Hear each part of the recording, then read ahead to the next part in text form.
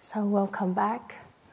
We still have another session in the afternoon, but this is, we're going to sort of summarize this afternoon. So this is the session that I promised we're going to look more into death and dying. And this is a very big topic in a way that it is, you can say it is our most important event, one of the most important events of our life.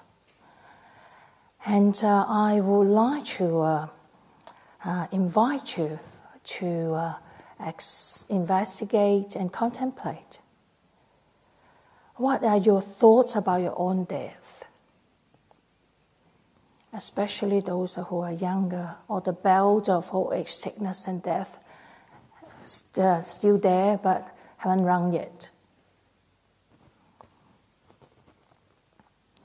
And how do you feel about your own death and dying? So I'd like to invite you to ask yourself honestly and with an open heart, and listen to yourself. What do you say to yourself? You don't need to tell anyone. If you do not wish to, you don't even need to share with anybody. I'm getting a cup of coffee, so I don't know why the monastic have fixation on the condensed milk, and I got Vietnamese coffee. So there you go. Thank you. I still got your cup in my, but I still got your cup in my. It's being spoiled. We just talked about sensual pleasure yesterday. That's my sensual pleasure. So there you go. Now back to death and dying. I also would like to encourage all of us to have this look into death and dying with an element of curiosity and an interest. You know, it's like, what is death and dying? What can happen to me when I'm dying? And what happens after death? And what can I learn about it? And how can I prepare for it? That's why all of us are here. So how can I surrender to the process of dying and be at peace with it? So we have some questions yesterday about that. So there's something that we can investigate. And with the investigations and questioning, there's a big, we can open up to a big transformation to us about ourselves, about life. And that can lead us to freedom and liberation. As I read out the sutras, the poem by Venerable Bhikkhuni, Ambapali, that she used that old age and sickness and to transform. And she attained liberation and freedom. Peace, that's what we want. All of us want. I'm going to share with you a few stories. That's my favorite part. Because it's difficult to say too much, except stories you probably remember. A few stories I would like to share with you. One of them is we're talking about death and dying. We're talking about not just to the 70-year-old or those of us that's over 50. It's applied to all ages. To share that my first experience I was in a prefectural board, and on a sport day, we just won the marching competition. When I was 17, 16, I have another prefect, which is standing behind me. So she is a year my junior, and we was in charge of for the sport day an area. Actually, I had a disagreement with her that afternoon. Anyhow, we won the competition. We were very happy. The next day, she went out on a bike with her friends, and she being run over by a big trucks, literally run over. Of course, all of us was really affected by it. There's no counseling. I'm talking about 40 years ago, close to 40 years ago. And in a small place, so all of us went for her funeral. And I don't know what we did in the church. I remember we either sing, and then all of us being invited to walk past her coffin. Of course, you have a look. You're just curious. And I still remember how she looked like today. So this, all of you have some sort of encounters in those ways. And she's only 16. The other point I'm trying to make is because we have a bit of a disagreement at the time, so it is sort of make an imprint in my mind much more, because I can never go to say or sort out our disagreement anymore. It just happened the day after. I don't know her really that well, even though she's my junior. We are in the marching group together, and of course we are have regular meetings, because in a prefectural board we probably have 40 of us in a school of close to 1,000 people. So we do have regular meetings. So I don't know her really that well, especially because she's a junior. She's only 16. And I'm probably 17 at the time. I can't remember exactly. So just trying to share with you, I knew some of you are under 30s. So that goes, they apply to all of us. And we do never know when it's going to happen. The bell of old age, sickness, and death that I rang yesterday. And I can tell you that on my chanting list, ever have someone ranges from 5, 19 to, of course, say, in the older range. So with that in mind, I do not want to make you feel increase your anxiety. So after all the weekend, you will start to look into old age, sickness, and death. Hopefully in a more economous way, a little bit stand a bit away, but yet you do make an attempt to look at it. More story. I was telling people yesterday about the Death Cafe. Someone actually told me about it, and she met a young man there. So not everyone, not the older person, to attend the Death Cafe.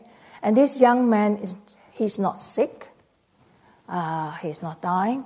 However, he need to deal with his father's probate, because his father just passed away. And then he need to deal with his mother, who is sick. I'm not sure she's in nursing home or not, but he need to deal with her affair as well. And then the sister, also sick. So he's in charge of organizing care, looking after all their finances, and dealing with probate. So that is a lot to deal with. He got to quit his job to be a full-time so-called administrator and organizer. So that those of you who are young, in a sense that not facing old age, sickness, and death as yet.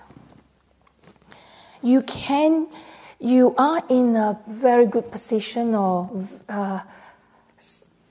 the fact that you come here and willing to look at old age, sickness, and death.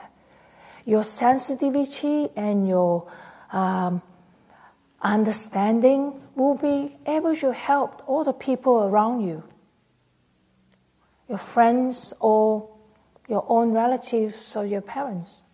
So that's wonderful that you can be here. And I was told that if those who are interested in Death Cafe, you can Google it. I tried to Google. I couldn't see any one that is permanently there. I think they have lectures or gather together at a specific time, but I will find out more once I get back, because I've just been told about the Death Cafe just a few days before I come to the retreat. And I think I mentioned that again before, but I'm going to read that out again about the reflections that monastics do. The days and nights are relentlessly passing. How well am I spending my time? This mindfulness of death reminds us what is important in our life. We have talked about it a bit earlier. We say it doesn't matter what is important. Like my cousins who regretted that he didn't spend more time to visit my grandma, and he can't do that anymore. So something like that. It is even the fact that you say, okay, it's important. From now on, I would like to spend more time with my family. I will make a point to call my mom once a week. Something like that. If that is what is important to you. And most of the time, I heard a lot of people say, yep, I wait till I retire, then I'll learn meditation. My mom used to say it to me. And I wait till, she's 84 now. She did attend one of my meditation day before, but I don't think she do it regularly. So, or wait till I retire, I will attend the retreats. All of you are here, all ages. So well done. Rather than wait till retirement or next holiday, do it now, whatever you think that is important. That's why actually reflections and contemplation on death and dying is important, because it informs us what is important in our life. Then we can live our life if we think that, okay, I'm actually not going to the direction that I would like to go. Then you can slow a little bit, age yourself back to where you like to go. I was really impressed. I met someone that she's under 40. She got holiday. She's not from Perth, of course. And then she have holidays and of money. She determined that she will spend time once a year. She will take her mom out for a holiday wherever her mom wanted to go. And the other 2 holidays are retreats. She flew in here for the retreats, a 9-day retreat, and they have another retreats overseas as well. So she booked both her husband and her. They booked into the 2 retreats. That's all they do. Other times, of course, she's active in Buddhist activities as well as working. So she's working full time. So that she determined early on, say that is important to her. Spend time with her mom, and then time for her own journey, her spiritual journey. And she had no intention to become a nun, because she married, and she's happy that for the arrangement, she got the opportunity to practice. I'm going to, that's why I try to impress upon you, just like what we say, the reflection just now. The days and nights are relentlessly passing. How well am I spending my time? because otherwise we throw away our time. Whether it is you are really sick now, you might have 6 months or a year, or you think, or those of us who are still well enough, we think we have, infinite time, but we never know. I was when I was really young, I was involved in an accident. I still remember that my father was driving the car, and he drove the car across the road. I could see a motorbike. I was probably 8 or 9. I could see a motorbike coming this way on my side. Whole family are in the car. My mom, my brother and sister, and me. But I could see it coming this side, come to so close that I knew that we would not be able to make it across the road. All I could do, I still remember, instinctively I covered my head and I just sort of squat down, sort of bend down, because I had the back of the car. We was really lucky at that time because there's no major injury. Even the motorbike driver, he only sustained a minor injuries. I was reflecting on that because I don't know anything about Buddhism. Well, of course, don't know anything about old age, sickness, and death, nothing. All in my mind I remember is just holding my head and bend down to protect myself, of course. So, I was reflecting about that. I said, probably now I will have, all of us here will have a little bit more tools or practice. Even the fact that just letting go at a minute, or go into your meditation in silence or quietness. I can't even chant a word saying that iti piso or something, because my family, they're atheists, so we don't know anything about any religion at all. So I was brought up not to have a religion. So that's why it is important that we start to we practice now. Not all of you already started. The fact that you are here. So that's something that we can look at.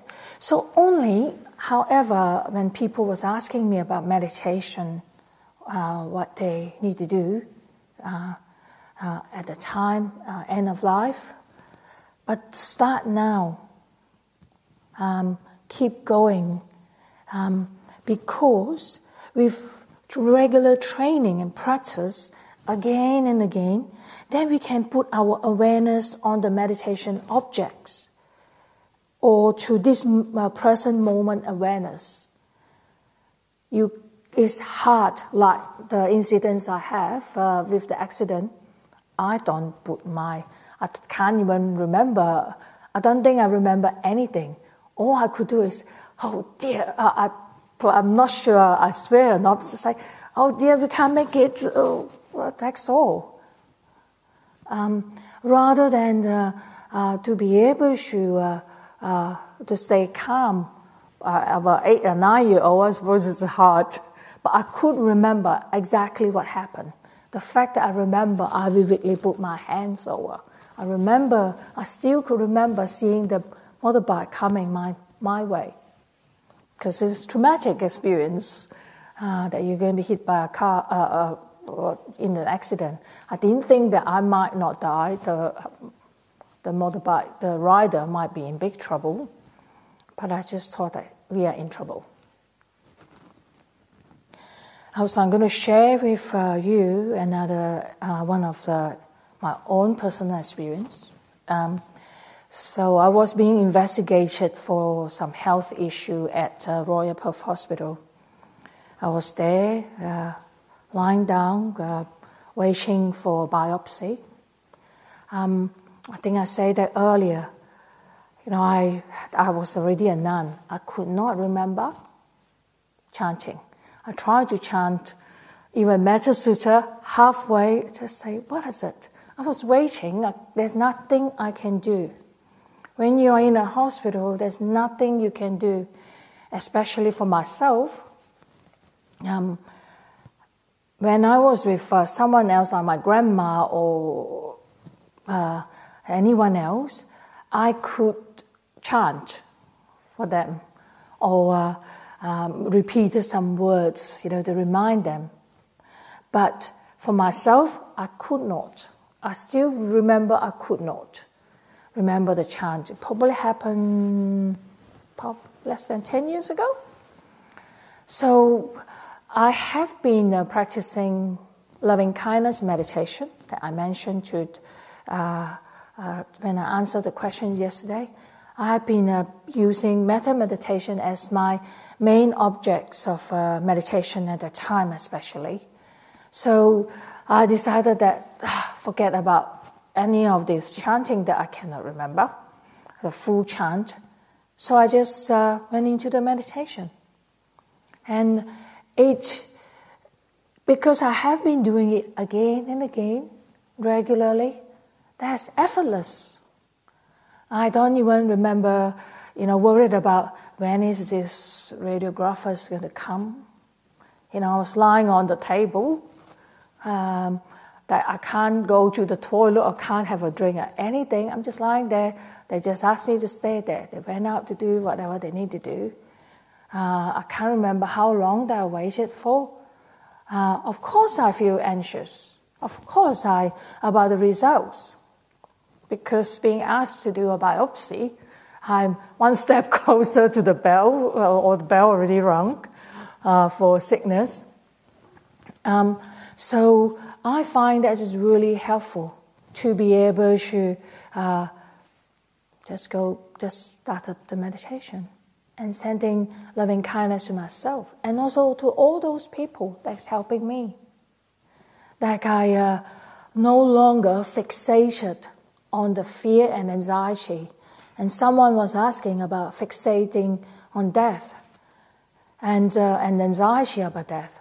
But because there is a distraction about with the meditation, I've forgotten about waiting for anyone else because there's nothing I can do at that time. So that experience actually very helpful for me to see that the practice do help, and it plays a very important part in our life, facing whatever challenges. But you need to do it again and again, like coming to the retreat. But when you go home, we're going to talk about it later on, continue and come for the next retreat again. That reinforce your mind so that your mind can keep on leaning and inclining towards metta, peace, quietness, calm, and freedom, rather than focus on what is happening that you can't do anything about. And I'm going to give you another story about present moment awareness that someone was asking me about, what is difference between present moment awareness and running away from whatever is unpleasant that's happening right now. Well, in my case, at that time, lying on the table waiting for the biopsy to be done, yes, I'm using metta in a way to run away from fear and anxiety and worried of what is going to happen later on. But you're replacing it with something pleasant or something wholesome, metta. There's nothing I can do except I might as well sending myself metta and all those people, the radiographer, the doctors, the nurses, who's going to help me with loving kindness. And you not just that, to all the beings in the hospital who are in the same boat as me, especially some of them, that waiting for the results or in fear and anxiety and worry. So that is one way you can say it's a distraction, but I'm aware of it because I don't want to dwell. There's nothing you can do dwelling in fear. You might as well dwell in loving kindness, something wholesome. I want to talk a bit about present moment awareness. It is very important to be like, I'm aware that we have fear or anxiety about that situation that I'm in. And we talk about it is okay, it's normal to feel anxiety and worried about the results. Like, remember I told you about my mom having a CT scan. So it is okay to be frightened about it. But with awareness, we know that how we are feeling. And we have tools that we can use to help us for the challenge that we're facing. I want to go in a bit of, again, about the present moment awareness with sharing with you a story. When my grandma was passing away in palliative care in the hospital, excuse me, those of you who've been in the hospital before, you know that sometimes when you're in palliative care, even though we're being told that, we don't know how long, 3 days, 2 days, or a week. My grandma was 98. So all of us, me and my mom and my uncle, we were sitting in her hospital room. And it is great to have the practice and aware of the present moment awareness because there's nothing happening in the room. It's only grandma lying in her bed and breathing. I can see her breathing in and out. That's all that's happening. And I could see that, just like meditation, that's why it is so important. It's just like you're in meditation. You just breathe in and out. It is boring, the breath, like I'm watching my grandma. And then the mind runs away. Okay. For me, I probably I can't remember what I'm thinking about. Just go somewhere else, thinking about probably funeral, who should I inform, all those things. And then I realized that I was being pulled away. So I would like to offer whatever as a gift to my grandma, to be there, fully present for her. Offering a piece of my love, peace to her. But when you're running away, not in present, you can't.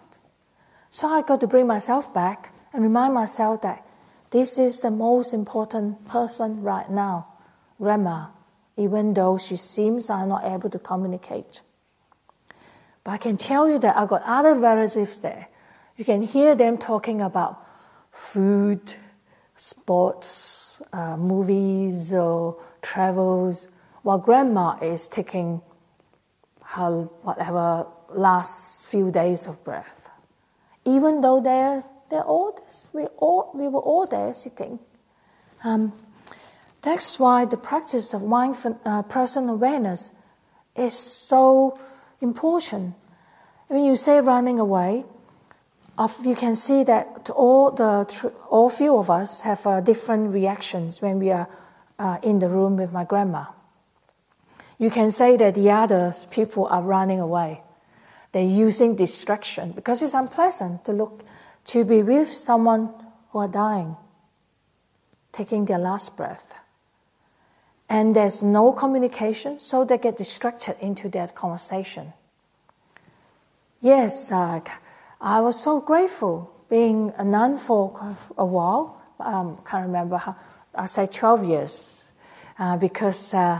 Or in the monastery for 12 years by then, because I can remember, I can pull myself back. I must say I have a very good teacher. I've been going back and have a discussion with my teacher, what should I do? And I did ask her actually, Grandma is lying in bed, I can't, chanting, I can't continuously chant.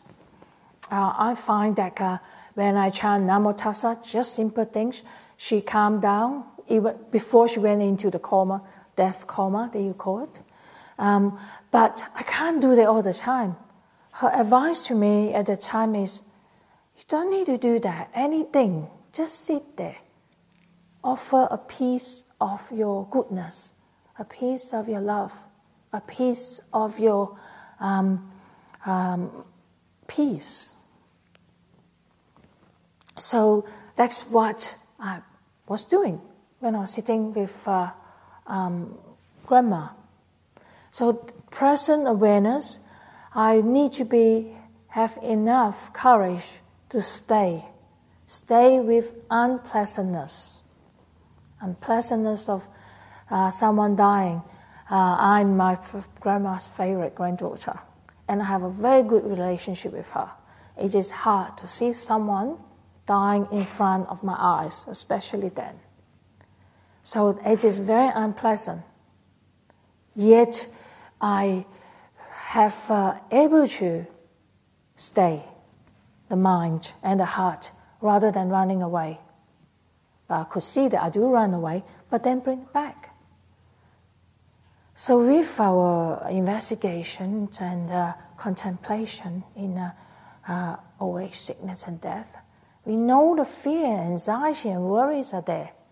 But we are building up our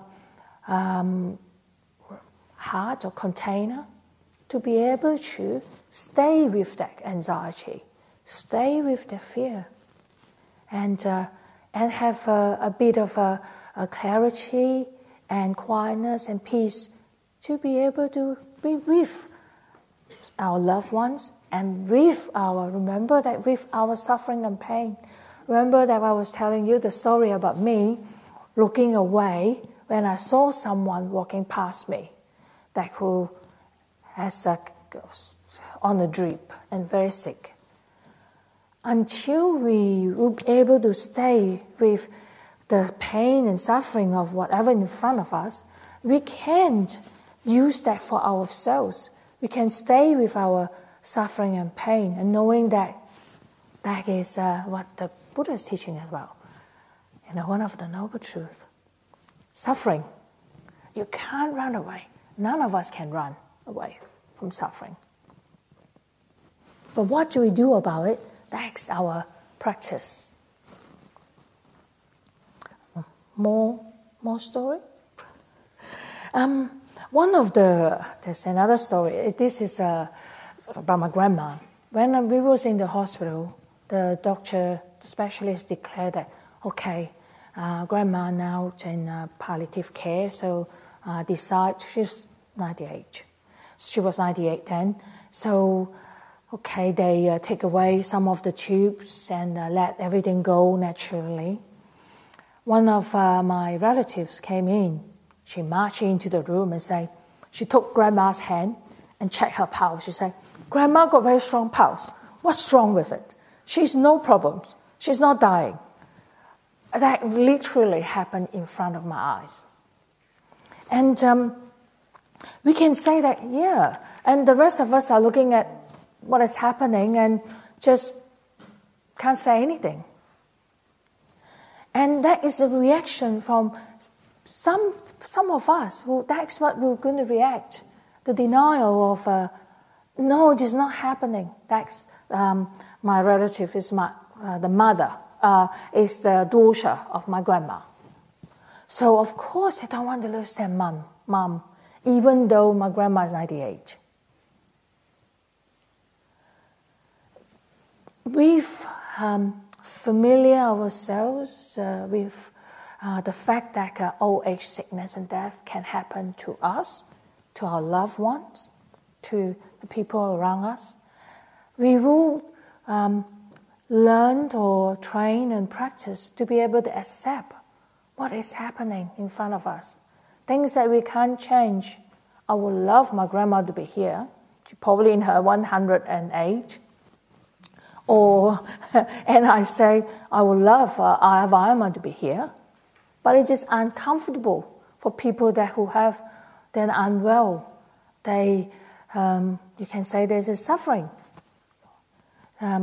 So that is our selfish wish. Like in this case, that the family members that came in to say, no, there's nothing wrong. Why to put her on palliative care? So I would like to invite you to really ask yourself, consider these questions. Okay, when are you going to die? At what age you're going to die? And how are you going to die?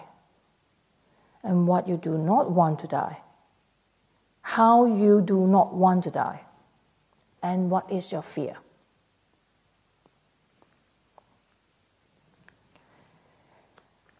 It's good time to investigate in this, as I say, a safe environment. After meditation, your mind is a bit peaceful and quiet, and surrounded by practitioners that have goodwill towards each other.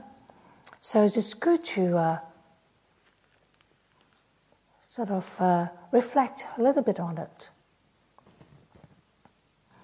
Another one that I find is really helpful is to be able to reflect on your death, and then you explorate, think back, okay, I'm going to die in the future when the bell rings. How I want people to remember me. That's the same question as what is important to you. And then you think back, okay, how do I live my life?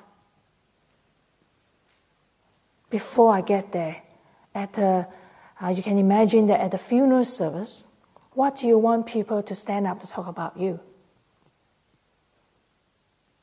Not just when you're dying, how do you want to be at peace with your situation, accepting to be able to let go and go with the process, but also how you want to be remembered.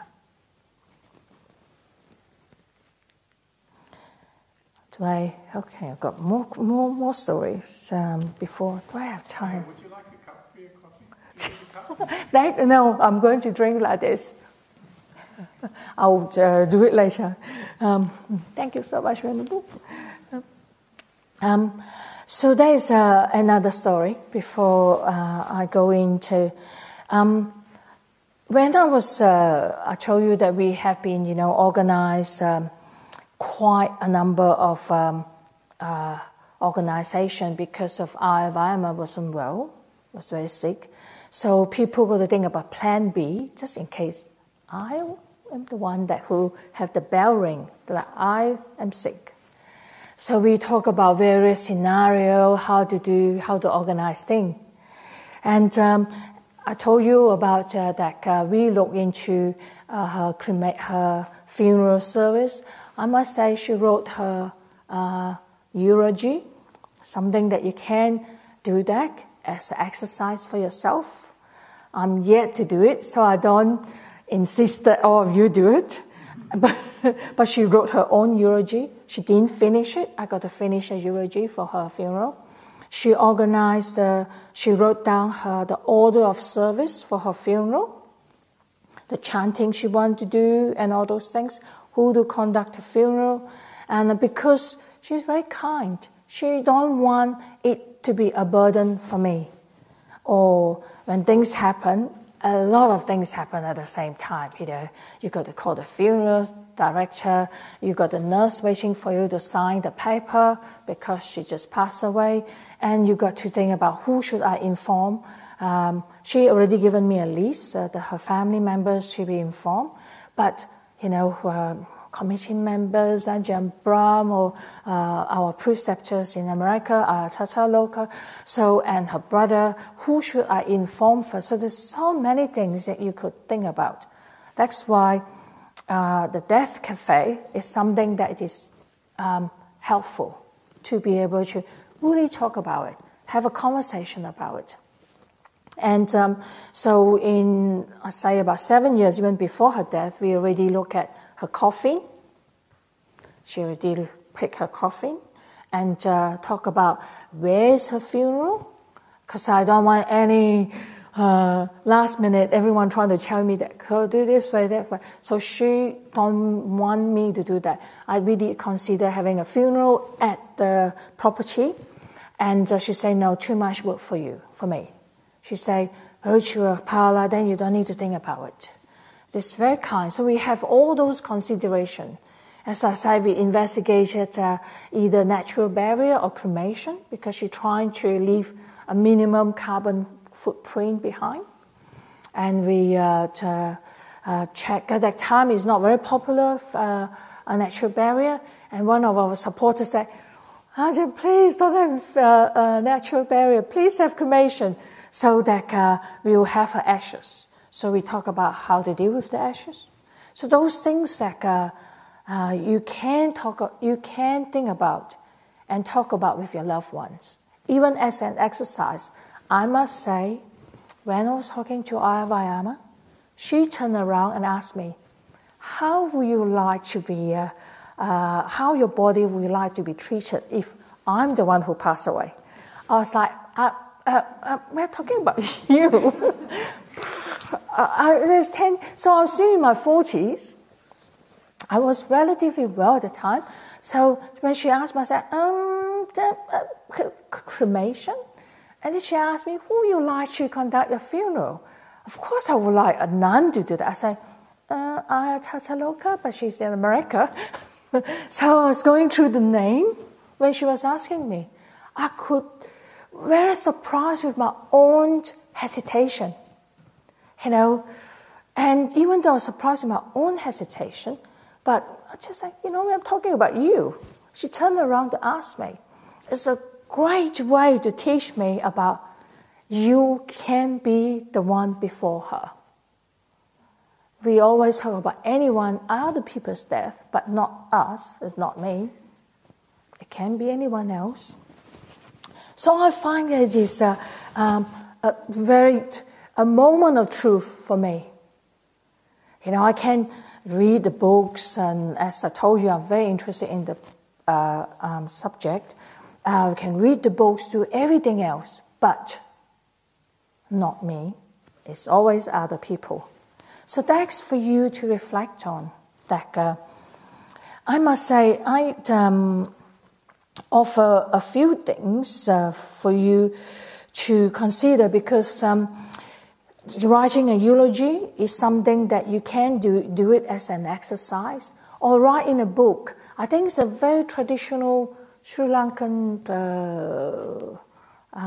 way is write down all the good things that you have done. I have a book called, she called Merit Book, so things that she have done. Write down the names that people that she helped.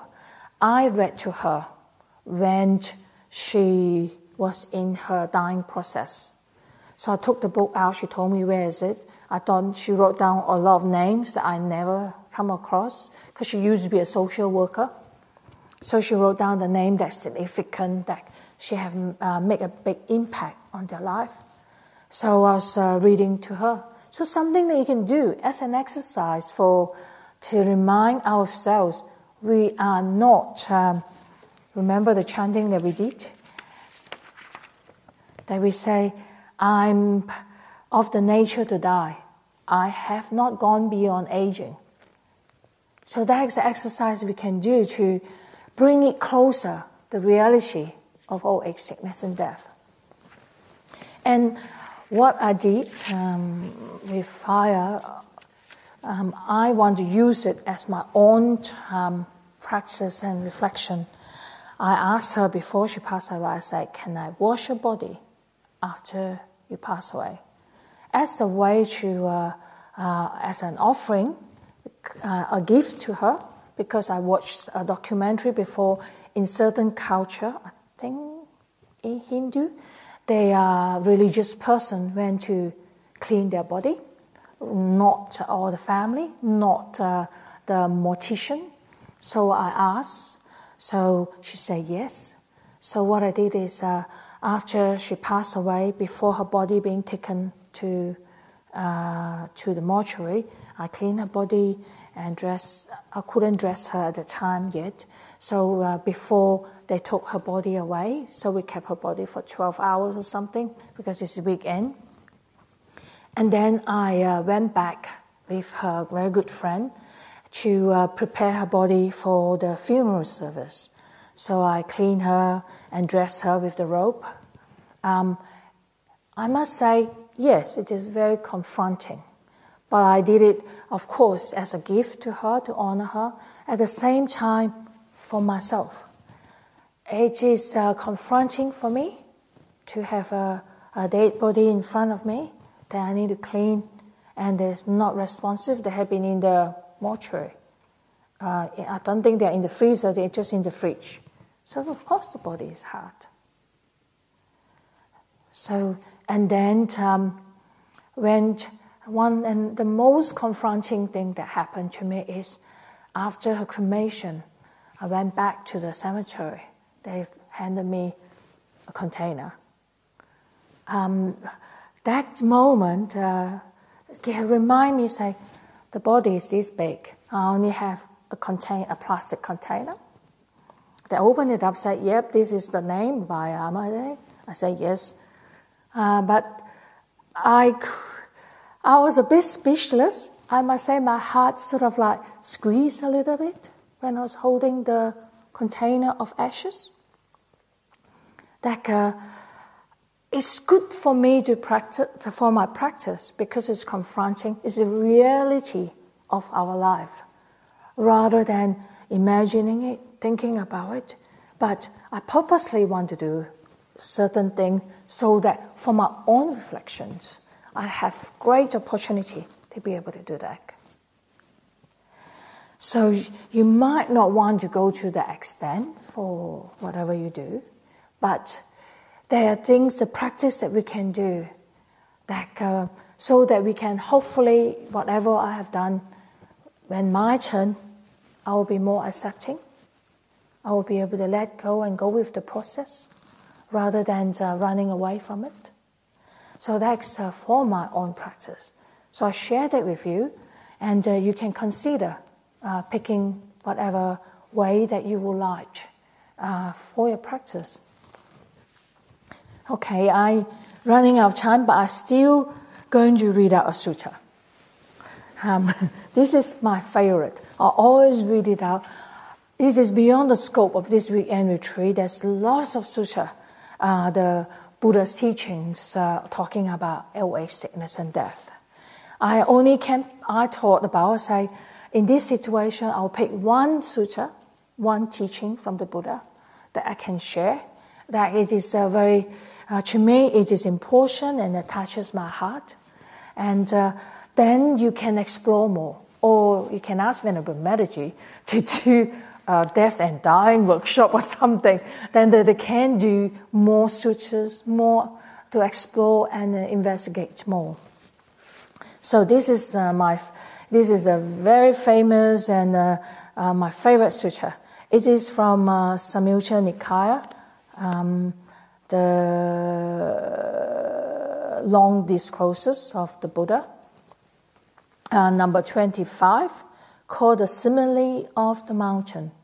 I'm going to read it out, and I'm going to make a point about something. So this is the sutta. At Savatthi, then in the middle of the day, King Pasenadi of Kusala approached the Blessed One. The Blessed One said to him, and as he was sitting to one side, "Now, where are you coming from, great king, in the middle of the day?" "Just now, Venerable Sir, I have been engaged in those affairs of kingship, typical for hate-anointed courtier kings who are intoxicated with the intoxication of sovereignty, who are obsessed by greed for sensual pleasure, who have attained stable control in their country, and who rule having conquered a great sphere of territory on earth. So you can imagine any ministers meeting, let's say in Australia, or in anywhere else, like just for the country, all the affairs. But he say intoxication. That means it's not enough. They want to conquer more war, so that they have the bigger land or something. What do you think? This is the Buddha saying. What do you think, great king? Here a man would come to you from the east, one who is trustworthy and reliable. Having approached, he would tell you, for sure, great king, you should know this. I'm coming from the east. And there I saw a great mountain, high as clouds, coming this way, crushing all living beings. Do whatever you think should be done, great king. And then a second man would come to you from the west, and the third man from the north, and then a fourth man would come from the south. If great king, such a great peril should arise, such a terrible destruction of human life, the human state being so difficult to obtain, what should be done? So a great disaster happened. The Buddha is asking the king, what should be done? This is the reply by the king. If, Venerable Sir, such a great peril should, such a terrible destruction of human life, the human state being so difficult to obtain, what else should be done but to live by the Dharma, to live righteously, and to do wholesome and meritorious deeds? That's the reply from the king.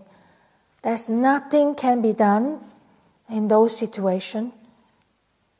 You just continue to live. Practice the Dharma. Be a good person, kind. And we talk about the generosity and helping each other. In front, I inform you, great king. I announce to you, great king, aging and death are rolling in on you, great king. What should be done? The king replied, as aging and death are rolling in on me, Venerable Sir, what else should be done but to live by the Dharma? Dharma is a teaching of the Buddha. To live righteously and to do wholesome and meritorious deeds.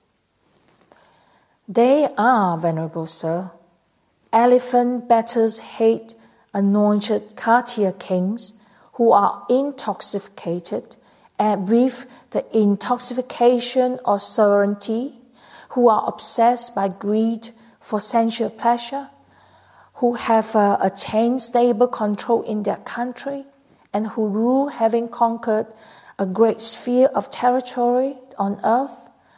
But there is no place, or those the elephants' battles, no scope for them when aging and death are rolling in. So the Buddha is saying, whatever, how powerful you are, how many nuclear power do you have? All this head of state who is involving in war, they still have aging and death rolling on them. As aging and death are rolling in on me, Venerable Sir, what else should be done but to live by the Dharma, the teaching of the Buddha, to live righteously, to do wholesome and meritorious deeds? So it is, great king, so it is, great king, as aging and death are rolling in on you, what else should be done but to live by the Dharma, to live righteously, and to do wholesome and meritorious deeds? This is what the Buddha say. I want to, I think I have a photocopy of, I hope I did have it here. I think I have Ajahn Sujato's translation for righteous, or might not be here, for righteousness. Just be a good person. I can't remember what is the translation that he put down. I don't have it here. It might be somewhere else. But basically, someone that you keep the precepts, not killing, just the basic 5 precepts. Be a good person. And do things, I mentioned all those things that you can do. We may talk about meritorious deeds. Something that it is wholesome, helping out each other. Offer even a smile, a kindness. Sometimes do not cost anything to be kind and to smile at each other. So that is all you can do. So for those people who asked me questions yesterday, especially about the fixation on and the anxiety of death, there's nothing you can do. But whatever time you have, investigate what is important and put in all your effort. And of course, the important things, you can be anything as simple as going to Dharmaloka every Friday. I make this determination. I want to continue to have the contact with the Dharma. Sometimes it's hard on your own. I was speaking to my dentist, actually. She was asking me, what she can do to, work with certain aspects of her life. I said, sometimes she knew what need to be done, but you're being lost. So because of all the stress and work that life. But I say, go to a place, start to go to retreats like what all of you have done. And every Friday make a commitment to go to listen to a talk and to go for meditation sessions. And that's the connections that can remind you again and again. And when you got time, put in more effort to go to a retreat to recharge your batteries. And a time like this, and you, as I mentioned, that you trying to say, I have been going to Christmas parties and Christmas shoppings and holiday plan and everything. I have been lost in that. That's why you're here. Say, I should, go to a retreat with like-minded people. Is it important to go to too many Christmas parties? No, but you need to go, and it's nice to go to make connection with your family. And then when you go, you bring a piece of your kindness, your calmness, your your craving for sensual pleasures are reduced. You don't need to make sure that you buy the biggest gifts, or you are nervous about your gifts are not being appreciated. All those things, you do your best. So now, I will be running out of time. So we're going to do a guided meditation on death. So I would need to have the time. We only have about half an hour, but it doesn't matter. We can run over time. So if you would like to, you can go to use the bathroom. And those who would like to get ready, as I say, I invited those who would like to, you can lie down. And those who are lying down, with your head towards the wall, the feet in the middle, not facing the Buddha or the teacher here, so facing this way, and those who would like to.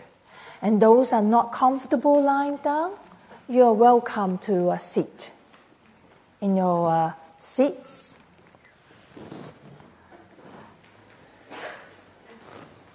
Perfect. The directions of, I don't know your name, that is perfect. So that's so you can have your feet all in the middle. Yes, you can go to the toilet.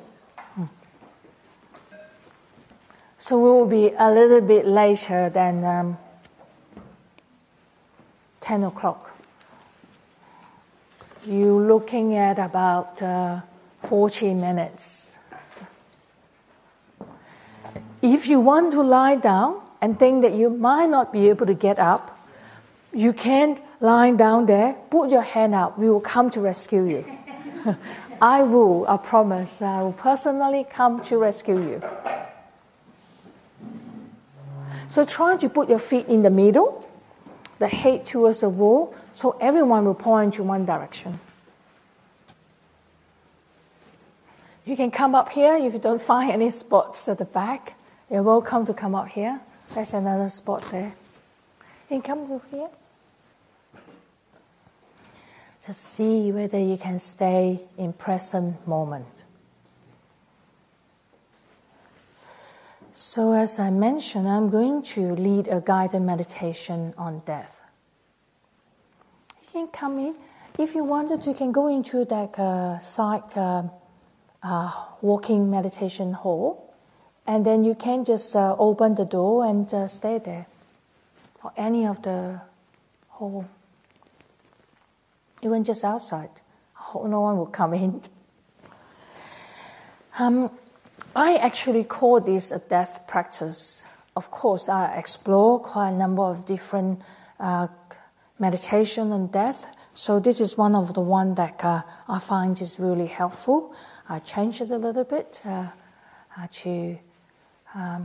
fit into what I know. You want to come to this way a little bit? There you go, you can stay there, yeah. And you want to come to the front here if you just in front of Venerable. Or you can go into the side room, that's fine. I mentioned that, we have lots of practice sessions in life. Before you give birth, some especially female, we practice how to, about the breathing for giving birth. And we practice for any performances for months in order to have so-called a perfect practice. Even those of you who play sports, you practice and perfect your skill before that day. But we seldom practice, we don't practice for the most important event of our life, death. So today we are going to give it a go. I can say that we have a play.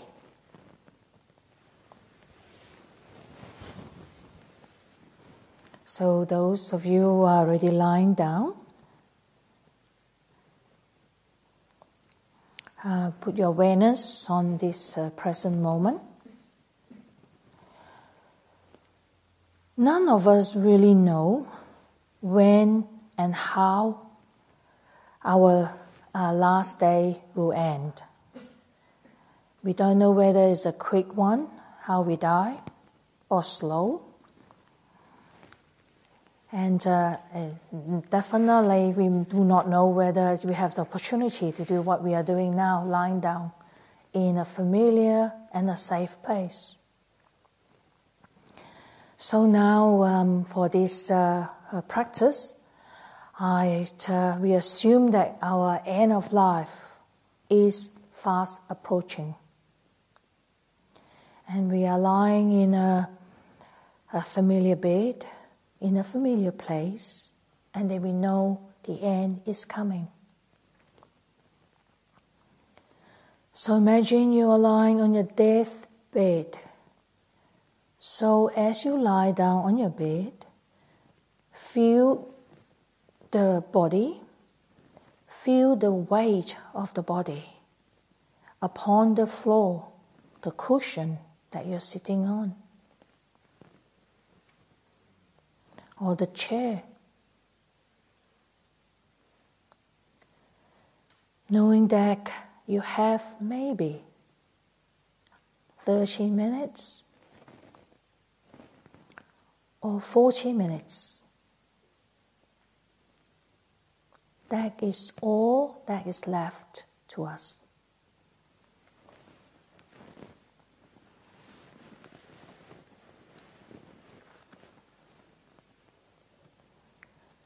Lying here, feeling the body, feeling the breath. Your eyes are closed and you cannot speak. You cannot move any part of the body. There's nothing you can do.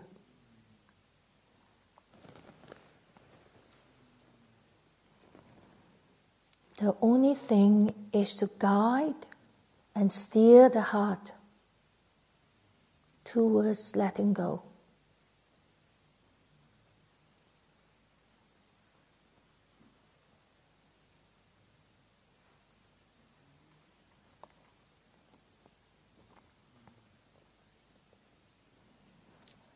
All the things that we feel unfinished, the letters that you haven't finished writing, the bill that you haven't paid, or your bags that unpacked. It is now too late to finish them.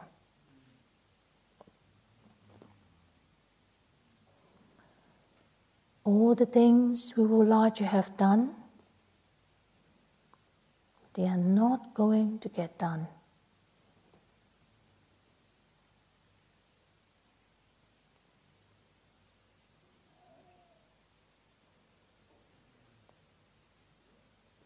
The phone calls you want to make, to speak to your loved ones,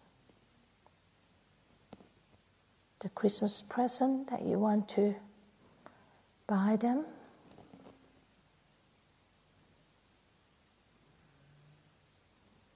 they are not going to get done.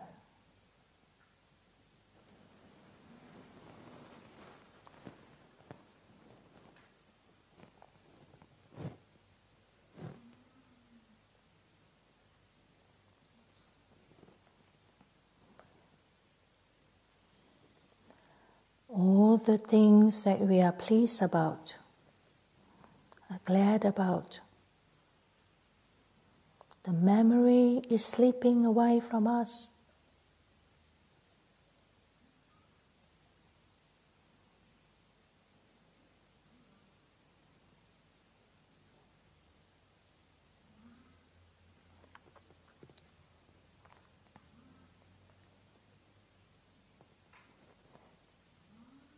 If we just have 30 minutes left in our life,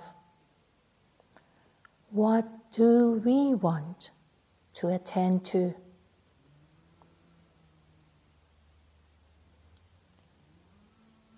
What is important to us? What is there to hang on to?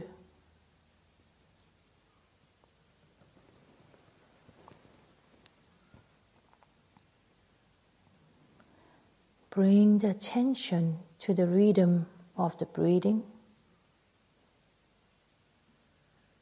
and the feeling of the body, and seize what arises.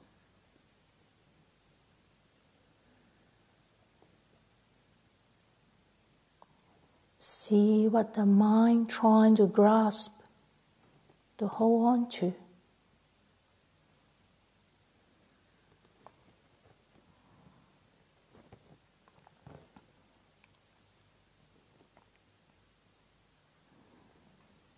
Try to lead the heart and to steer the heart towards letting go, towards relinquishment.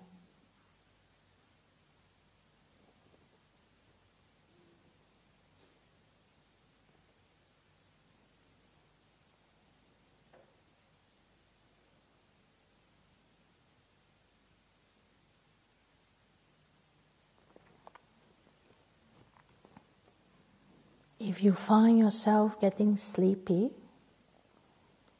and drifting off, remember, this is the last half an hour or 25 minutes that we have to play with. This is all the time that we have. How do we want to use the time?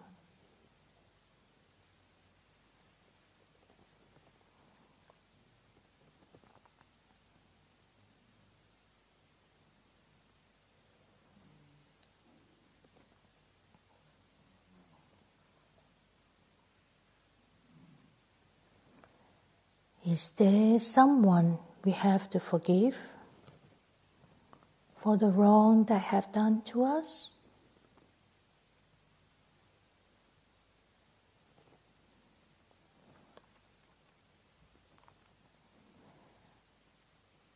Any resentments, disappointments? Now is the time to let go of them.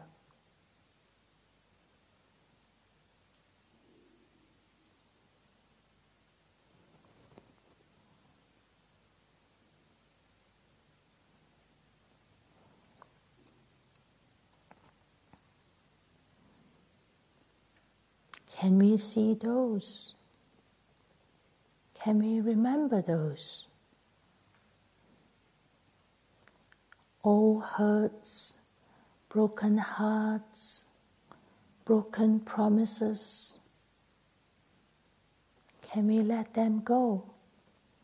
Can we forgive them?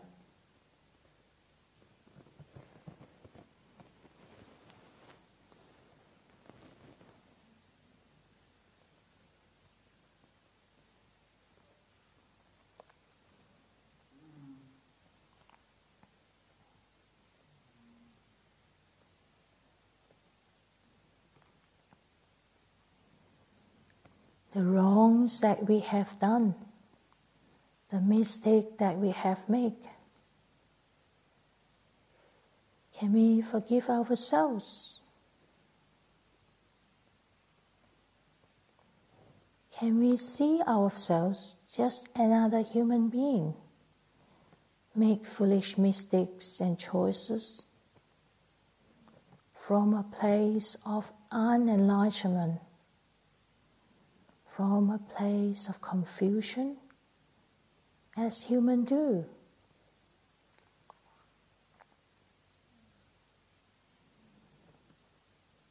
Can we allow ourselves to be imperfect, to forgive and let go?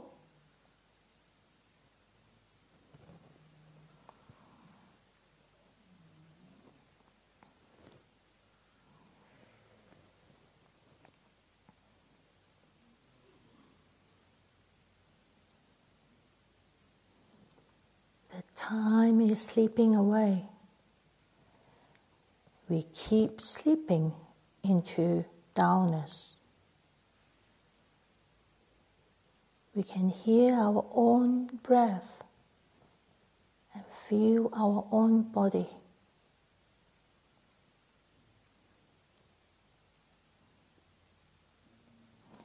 If this is really the last few minutes of our life,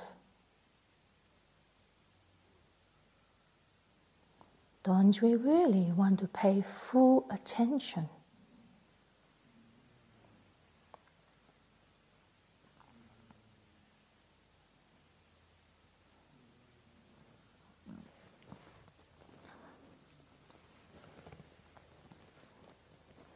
The mind drifts and moves.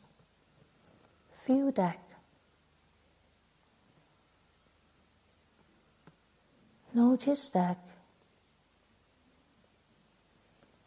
Keep coming back to the present moment. Keep coming back to this body.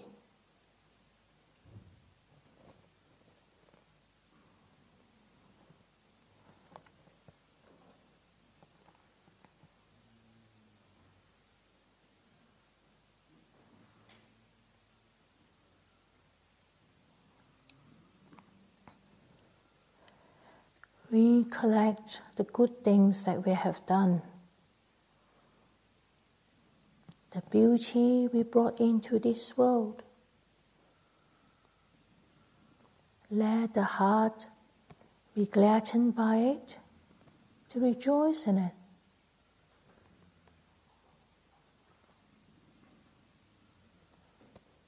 Not to be afraid of feeling good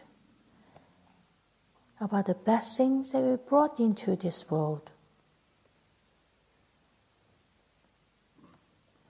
Not to be afraid of the heart going to move towards pride, happiness, but just simply recognize it.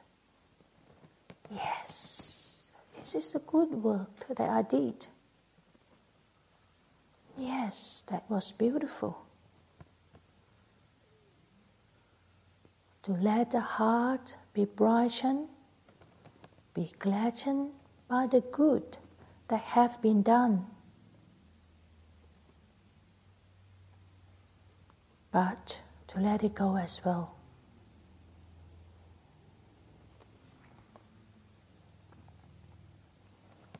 To know it, to feel it, to be brightened by it, and then let it go.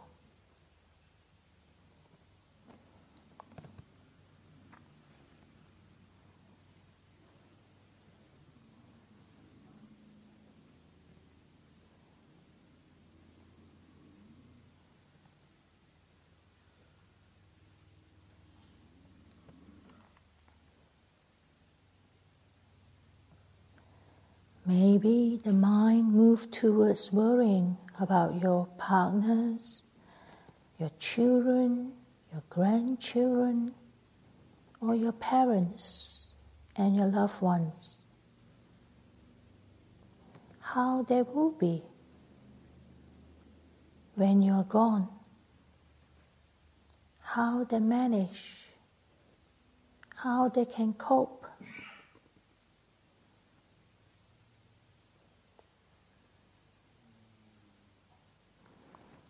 Whether you're worried or you don't worry about them, the Buddha say we're going to die anyway. So you have no choice.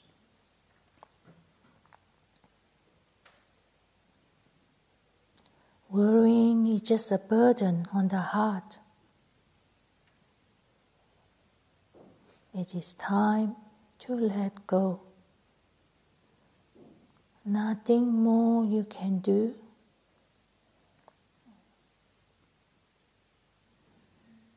You can know that you care about your families, your loved ones. We can recognize we care, but nothing more you can do right now but to let it go. Put it down.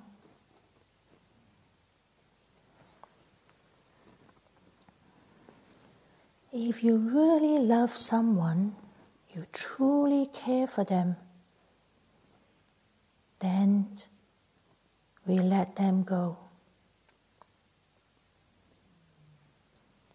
We do not try to make ourselves something for them or make them something for us.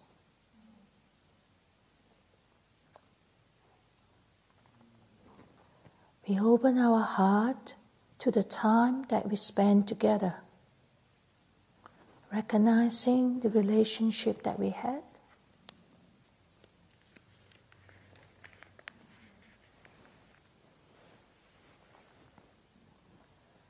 How we help each other,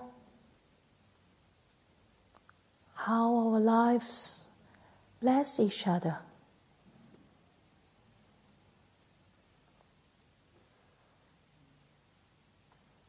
As a child, parent, brother, sister, partner together.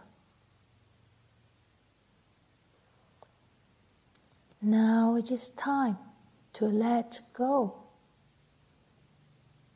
Nothing more to be said. Nothing more can be done.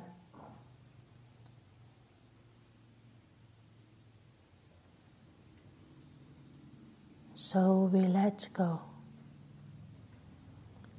It is light. We are holding the bird in our hand, and we open our hand and let the bird fly into the open, bright blue sky. Let it be free. Let our loved one be free, and let us be free.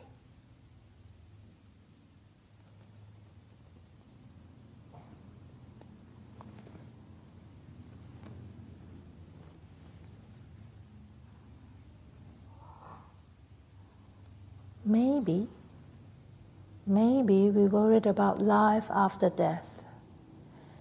Where would I go? Will I go anywhere? Were all the teachings and the stories, are they true? What if they are not?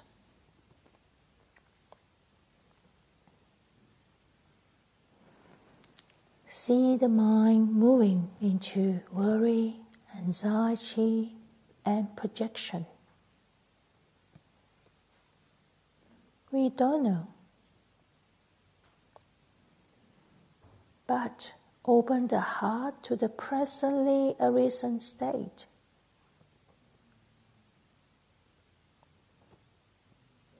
Be fully present to what is now.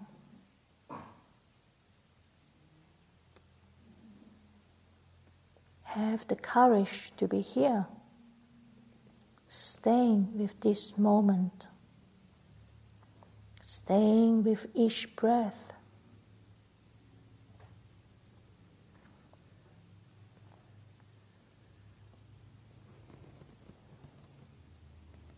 As life ebbs away, how much longer?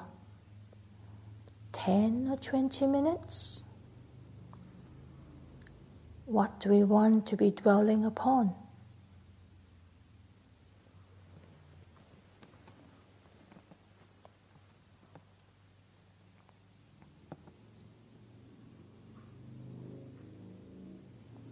The mind can move towards resentment. I am trying to have a peaceful death, but someone is snoring.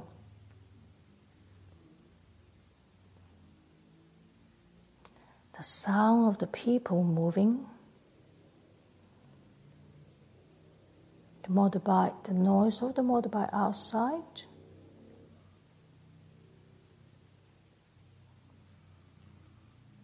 How dare the world disturb my peace? How dare the world continues without me?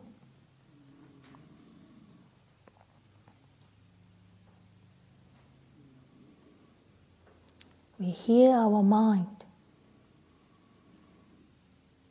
I only have 5 to 10 minutes to live, and I'm worrying about my neighbors snoring or the sound outside.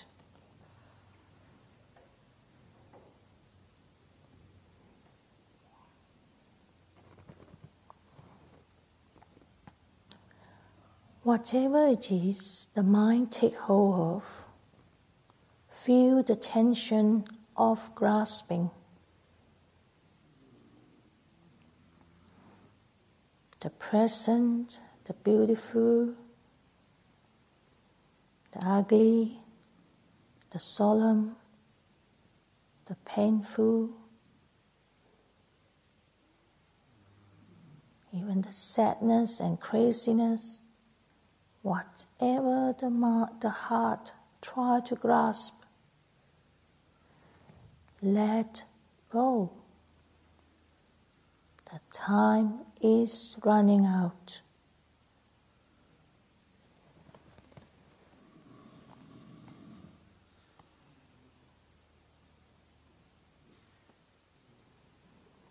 We all done this so many times before.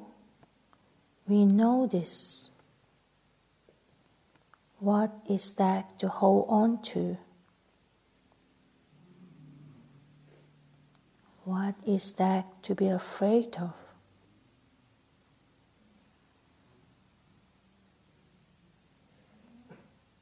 What can be kept? Who is it to own it? Letting it go.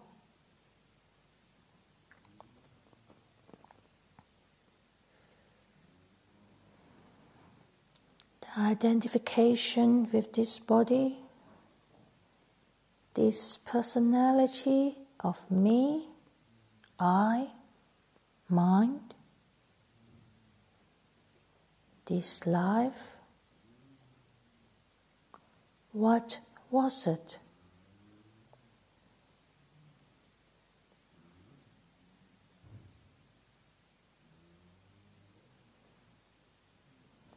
The world around us will disappear, gone, leaving nothing behind, nothing.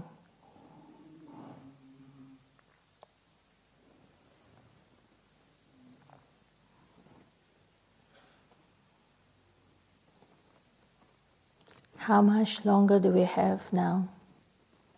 5 minutes? 10 minutes? What do the mind move to? Dreaming, rationalizing, complaining, delighting, fighting, anticipating, or awakening.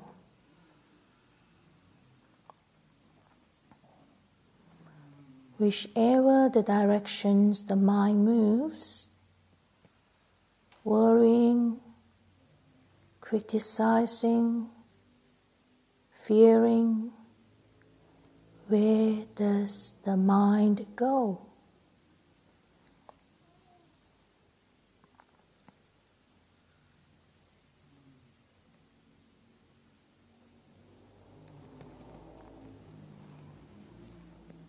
We might think, this is weird, this is crazy, this is not happening to me.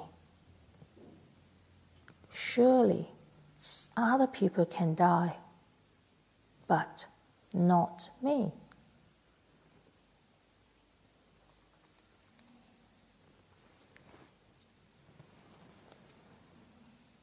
Remember, this is your own death, not someone else.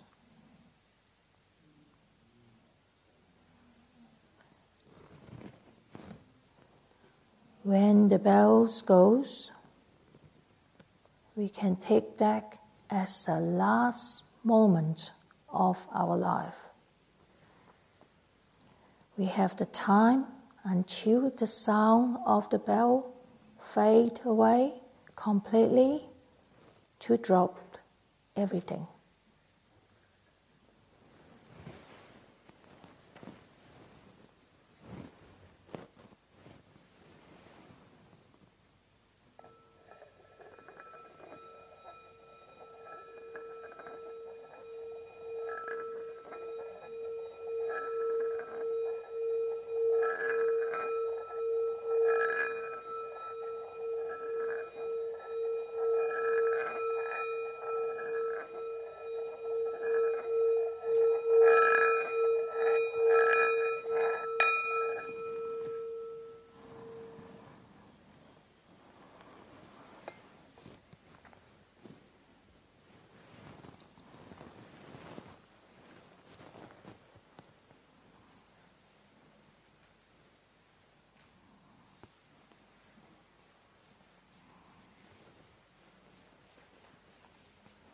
You can continue to lie down or you can sit up. It's up to you.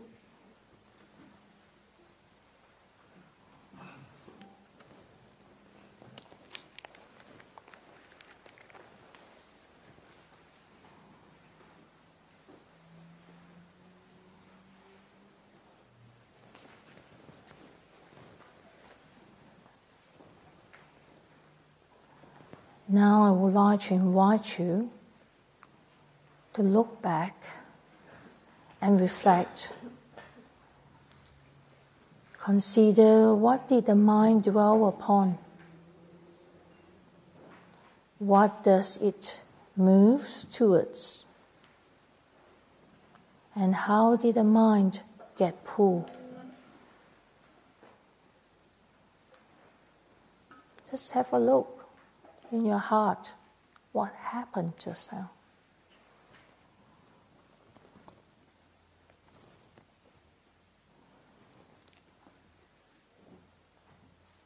The practice just now allows us to see what is important.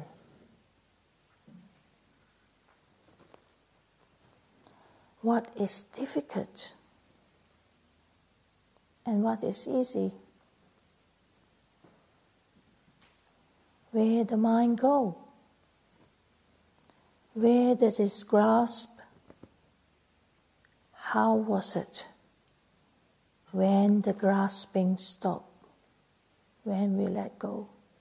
How does it feel?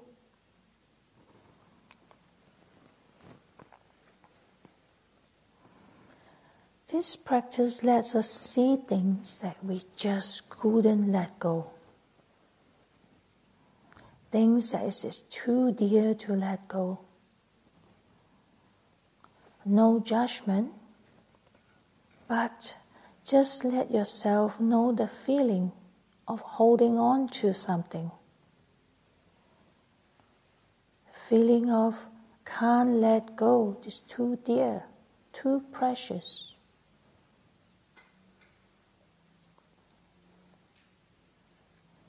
You do not need to do anything about it, but just feel it.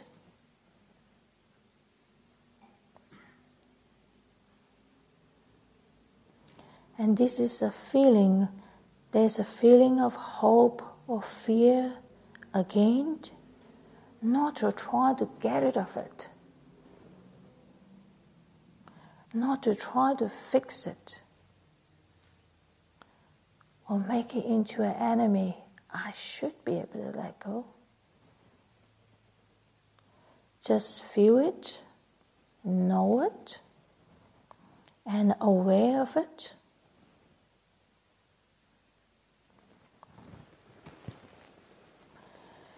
Any feeling of regret,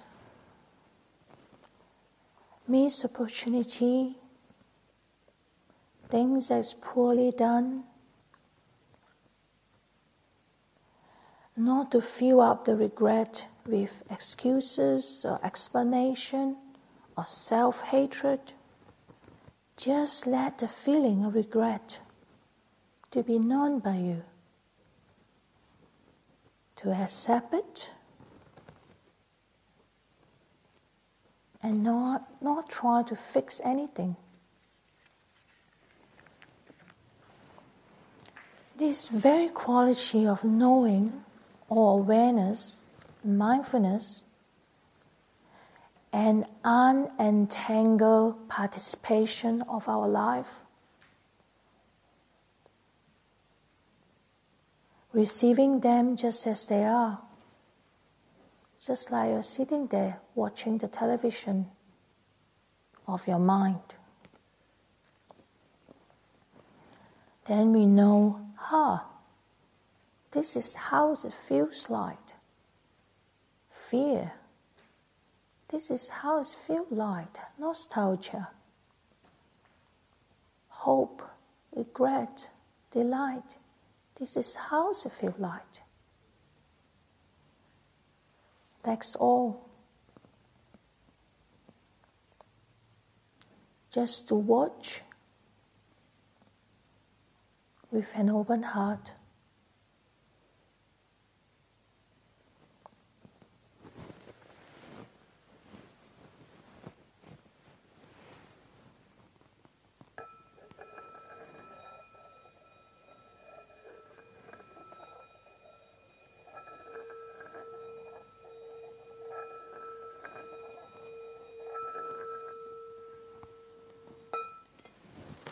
You can now all sit up.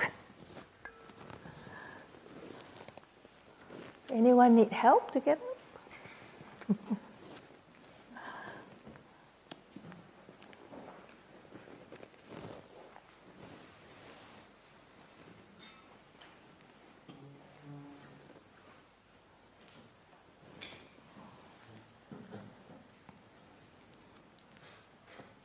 this is just a small preparation, a small practice.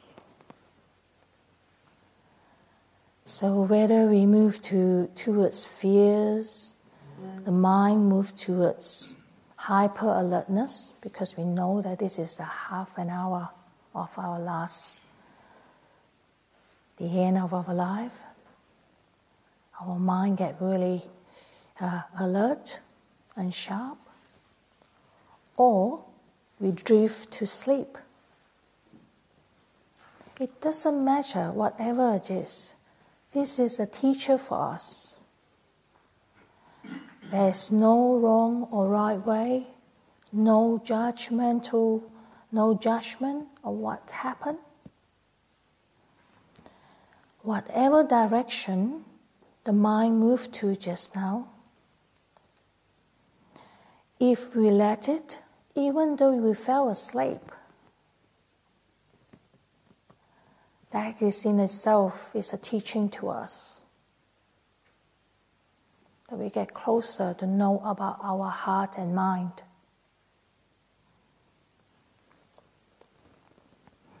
Some of the things that we discover or aware of, we can do something about before the time of death.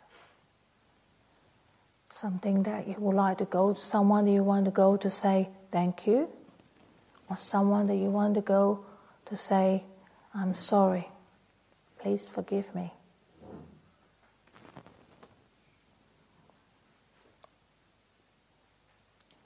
So by continuing our practice, by keeping the precepts, by keep looking into our mind, sometimes we do not need to do anything. Like we talk about the fixation on the anxiety of death. Sometimes we don't need to do anything. The more that we're aware of it, sometimes it can getting larger and larger.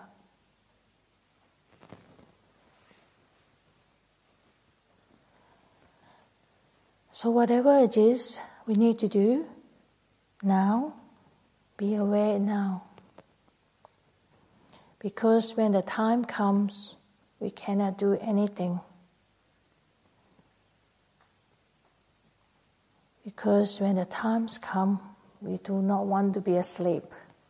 We want to be fully present with whatever happened. So I offer this for you to reflect on, to continue to investigate. I think now you have till 10:30, another 15 minutes to have, you need to pack. Now you can go and pack. One day you got to leave everything behind, you can't pack. I have someone who's so anxious about when they die, they don't want other people to find their place messy. So if you belong to the category, make sure you tidy up your place every day.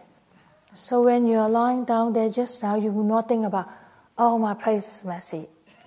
Then you worry and increase your worry and anxiety. That's what we want to know, what is in our mind. That's important. You know, things like when we say about forgiveness to yourself and forgiveness to others, you have time to do it. Even write a note to someone, to yourself. That's another thing you can do. So I'll let you off now. I hope the guided meditation is helpful. Give you a little bit, a glimpse or a little bit closer to know about your heart. Not just about death, but about your heart. As I say again and again, that you know how you want you to live the life, whether it is 1 month, 2 months, or 10 years.